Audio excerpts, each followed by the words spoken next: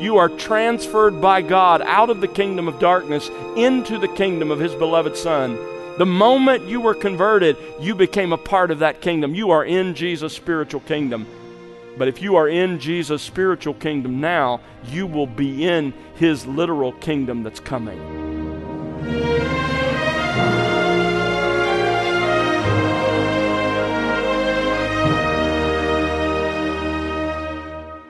Welcome to The Word Unleashed with Tom Pennington.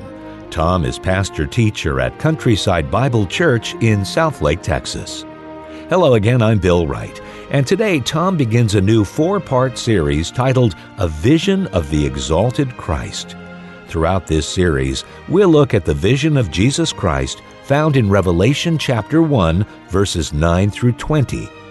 You might just be struck by how different this vision of Jesus is compared to how He's revealed in the gospel accounts. Here, Jesus is revealed in all His power, glory, majesty, and might. As we examine this remarkable vision of our risen and exalted Lord, you'll be reminded of just exactly who He is. And you'll discover Jesus Christ's primary location of activity and concern, His church. Well, Tom, what are some of the ways we can prepare our hearts and minds to engage well with this series? You know, Bill, I would just encourage every listener to really engage with this passage as though you'd never heard it before. There are things that we're going to learn that I'm confident have not been clear in the past, and yet they're so powerful. I think it's also important to remember that as we study this, we're going to learn that the church of the first century, they had the same problems that you and I are dealing with. They faced the same struggles, some of the same problems politically in the world at large. The world has always been in a state of chaos and confusion. But the good news is Christ and His kingdom will remain, and Christ is in charge. He's in charge of the planet, and He's in charge of His church. Thanks, Tom. And friend, let's join our teacher right now on The Word Unleashed. Well, I invite you to take your copy of God's Word and turn with me to Revelation chapter 1. At the end of the first century, living under the reign of Domitian, the Christians alive at that time desperately needed to be reminded that Jesus Christ our Lord had not abandoned His church. He had been gone for some 65 years, and the circumstances had gone from bad to worse. Christianity had become despised. Tacitus, the Roman historian, said that Christians were, quote, hated for their abominations, end quote. Pliny called Christianity, quote, a depraved and extravagant superstition. The Romans actually referred to Christians in the first century as atheists, because they rejected the pantheon of Roman gods and instead worshiped an invisible God. Christians were even blamed for natural disasters. You know, some things never change. Christians get blamed for everything.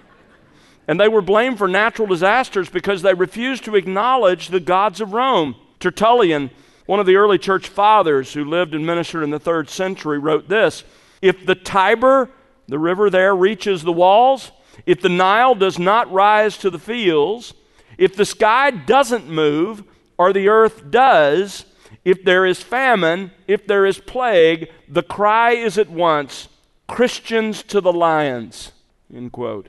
Christians were considered disloyal to the state for their refusal to accept emperor worship and to acknowledge the lordship of Caesar.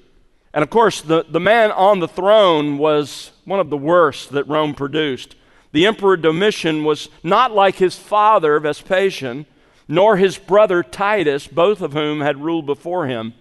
Instead, Domitian was a cruel, vindictive little man. He demanded emperor worship and was especially angered at the Christians who, to a man, refused to do so. So he initiated official state persecution of Christians. It reached throughout the empire, including to Asia Minor, modern Turkey. There, even the Apostle John was swept up in the persecution, and he was exiled to Patmos. The believers in the churches where John had previously ministered throughout that area, they needed to be reminded that Christ was still on his throne, that he hadn't abandoned his people or his promises, and that he was still head of the church. That's the context in which the Apostle John was granted one of the few biblical visions of God himself. There's Isaiah 6, there's Ezekiel 1, and Revelation 1 ranks as one of the greatest of the visions of God. And it is our privilege to examine it together tonight. Now let me just remind you of the outline of this book as far as where we are so far. Jesus' words in chapter 1, verse 19 provide a natural framework for the book. Therefore, write the things which you have seen, and the things which are, and the things which will take place after these things. We're considering the first major section of the book, the things which you have seen, the setting of Jesus' prophecy. This is the first chapter of this book. Last time we finished the introduction to the book in verses 1 through 8, and tonight we encounter a vision of the exalted Christ. A vision of the exalted Christ. It begins in verse 9 and runs down through verse 20, although, as we will discover tonight, technically, it doesn't end at chapter 1, verse 20. It goes all the way to the end of chapter 3. But we sort of segment those chapters because of the messages to the churches. But this vision begins here and continues all the way through the end of chapter 3. But we're going to take it as a unit because the description of Christ is here in this passage. Let's read it together. Revelation chapter 1, I'll begin reading in verse 9. I, John, your brother and fellow partaker in the tribulation and kingdom and perseverance which are in Jesus, was on the island called Patmos because of the word of God and the testimony of Jesus. I was in the Spirit on the Lord's day, and I heard behind me a loud voice like the sound of a trumpet saying, write in a book what you see, and send it to the 7 churches, to Ephesus and to Smyrna, and to Pergamum, and to Thyatira, and to Sardis, and to Philadelphia, and to Laodicea. Then I turned to see the voice that was speaking with me, and having turned, I saw 7 golden lampstands. And in the middle of the lampstands, I saw one like a son of man, clothed in a robe reaching to the feet, and girded across his chest with a golden sash. His head and his hair were white, like white wool, like snow, and his eyes were like a flame of fire. His feet were like burnished bronze when it's been made to glow in a furnace, and his voice was like the sound of many waters. In his right hand he held 7 stars, and out of his mouth came a sharp 2-edged sword, and his face was like the sun shining in its strength.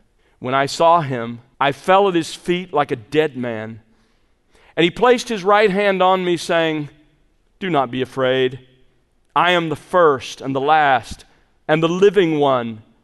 And I was dead, and behold, I am alive forevermore, and I have the keys of death and of Hades. Therefore, write the things which you have seen, and the things which are, and the things which will take place after these things. As for the mystery of the 7 stars which you saw in my right hand, and the 7 golden lampstands, the 7 stars are the angels of the 7 churches, and the 7 lampstands are the 7 churches. This is a vision. It is a vision not of our Lord as he appeared on the earth in his humiliation, but it is a vision of the exalted Christ. Now, as this vision unfolds, first we see the circumstances that provide the backdrop for the vision, and then the spotlight comes on and turns and pivots, and the focus is on our risen Lord. Those are really the 2 parts of this section. So let's look at it together. First of all, let's consider the setting of the vision. We see this in verses 9 through 11. The setting of the vision, it begins with the physical setting in verse 9.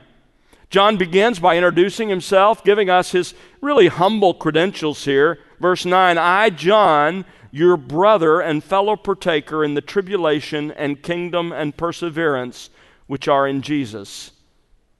3 times in the first 9 verses, John refers to himself by name. In verse 1, verse 4, and here in verse 9.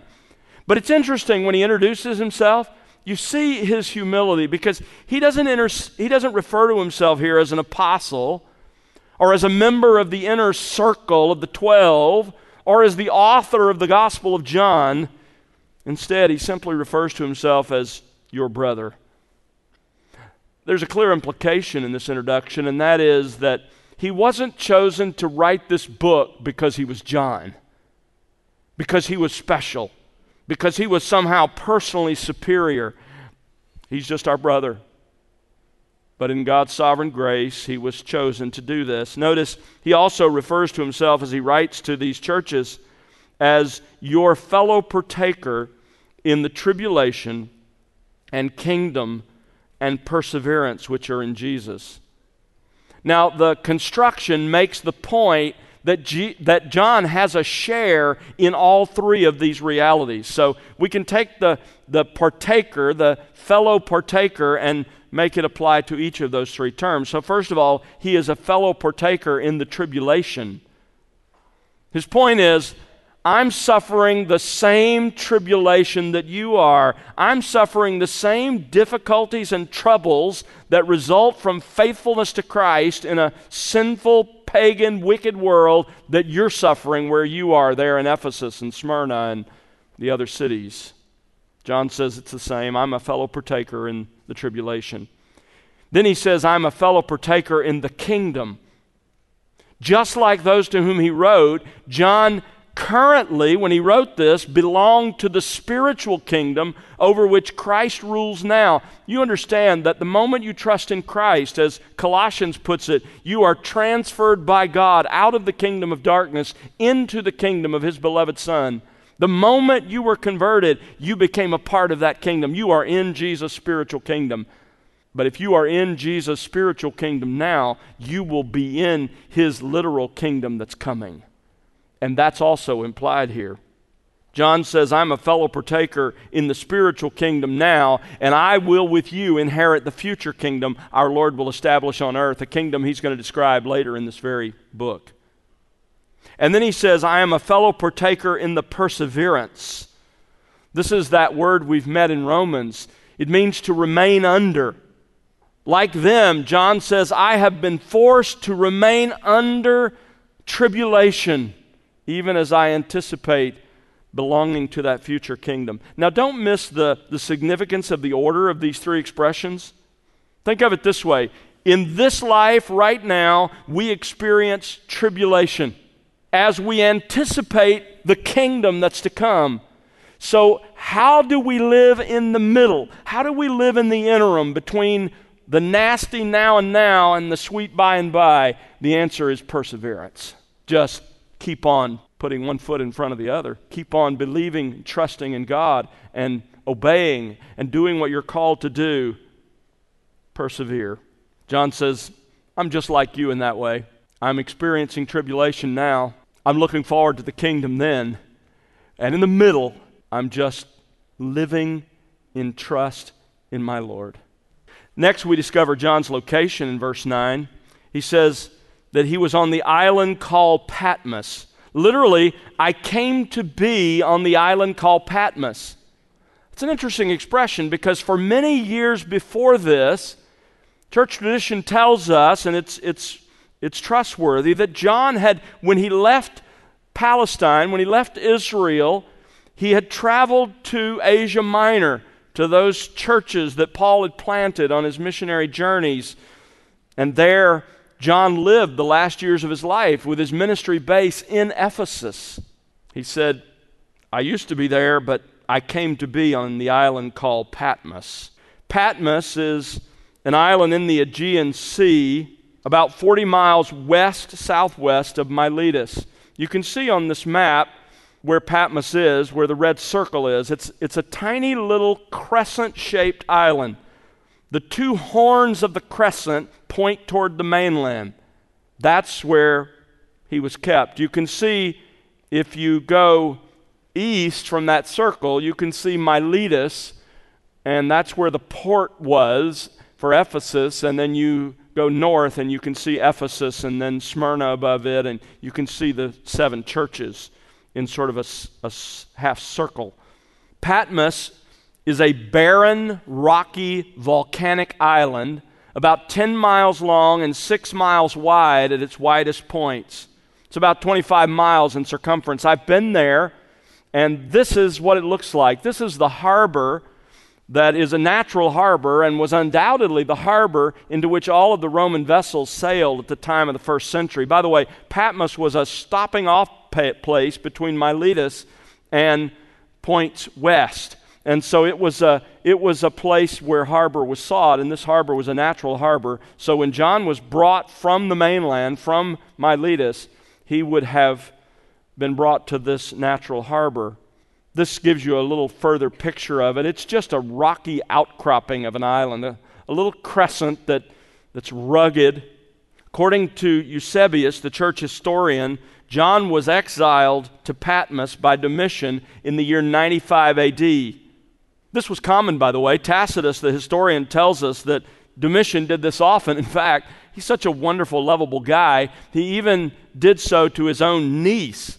He exiled her not to Patmos, but to another island. By the way, Patmos is not listed in some of the ancient records. So while it's popular to say that it was a penal colony in the first century, there's no obvious record of that.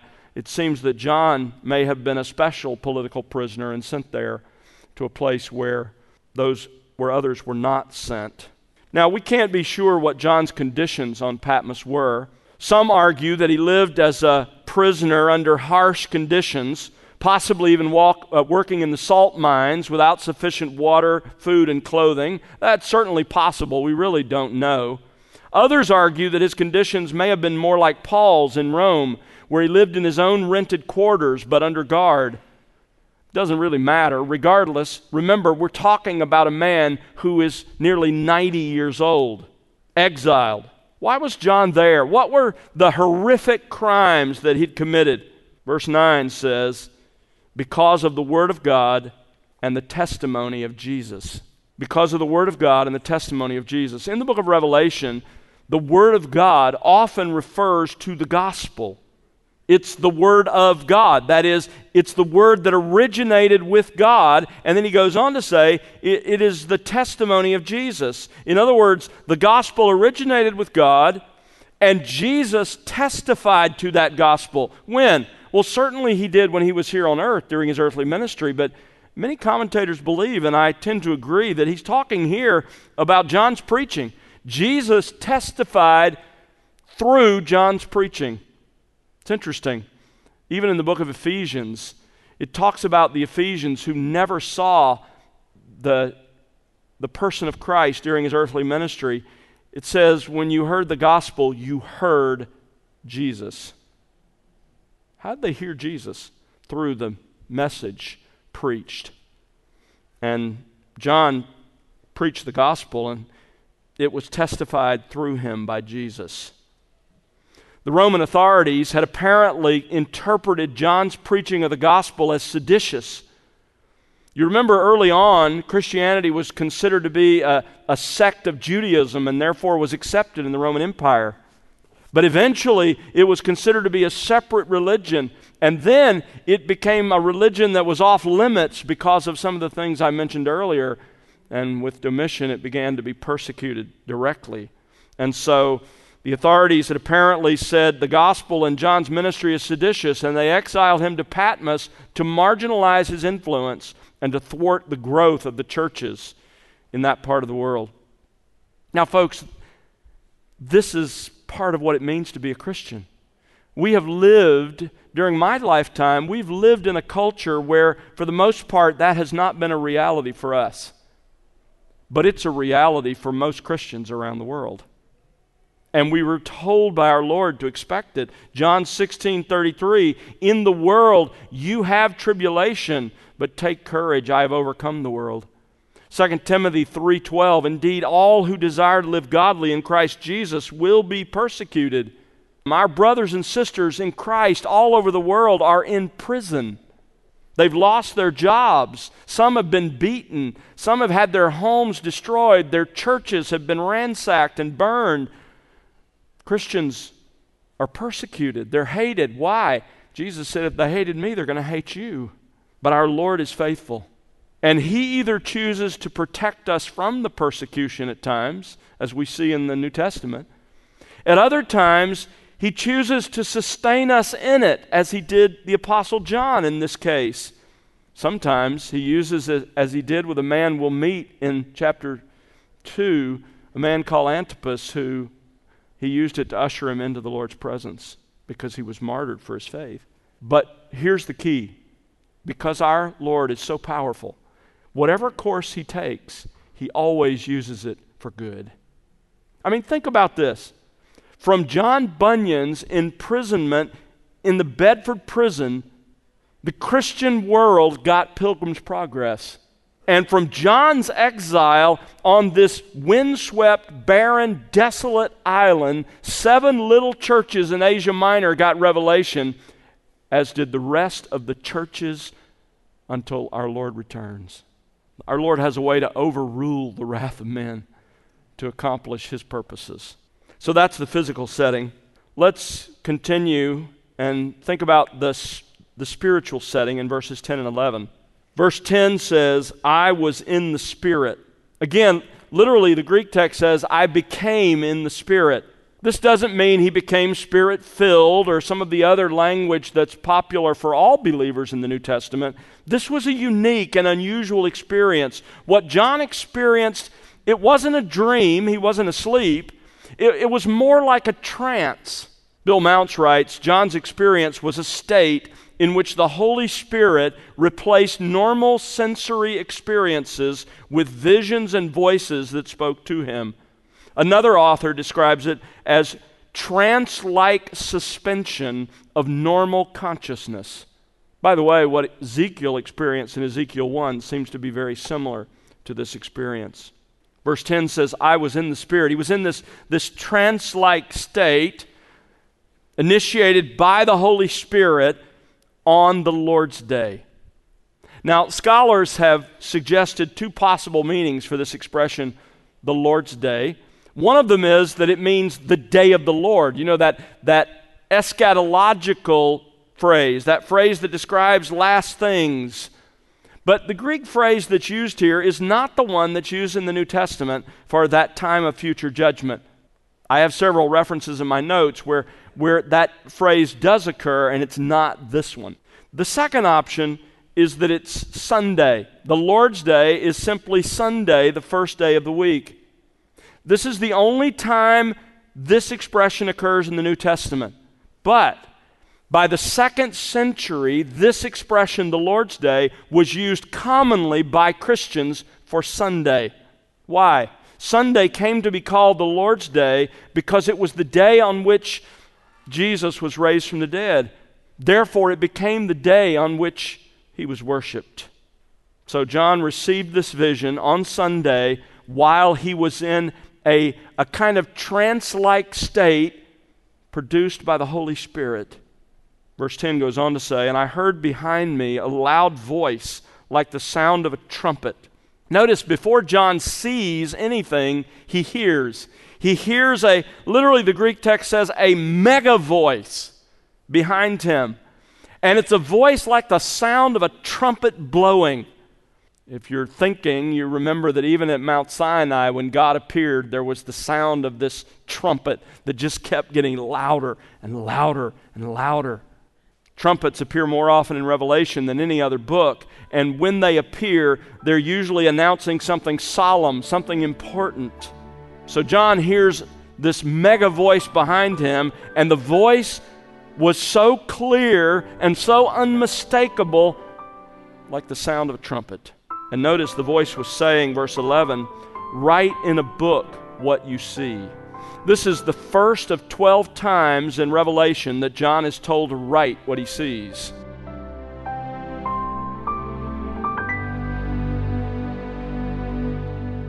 That's Tom Pennington here on The Word Unleashed with part 1 of his series, A Vision of the Exalted Christ. Tom will have part 2 for you on our next program, and we hope you'll join us then. We'd love to hear from you. And if you haven't reached out before, or if you're a first-time listener, we'd like to send you Tom's book, Jesus' High View of Scripture, free of charge. Just subscribe to The Word Unleashed on our website, and we'll mail you a free copy of Tom's book. Well, it's our prayer that you'll be enriched by the expository teaching of God's Word here on The Word Unleashed. And don't forget to connect with us on social at The Word Unleashed. The Word Unleashed is made possible because of the prayers and financial gifts of individuals like you. Please consider partnering with us. You can find out how to do so by visiting thewordunleashed.org. That's thewordunleashed.org. And now for Tom Pennington and the entire team, I'm Bill Wright. Thanks for listening to The Word Unleashed, exalting God's glory, explaining God's truth.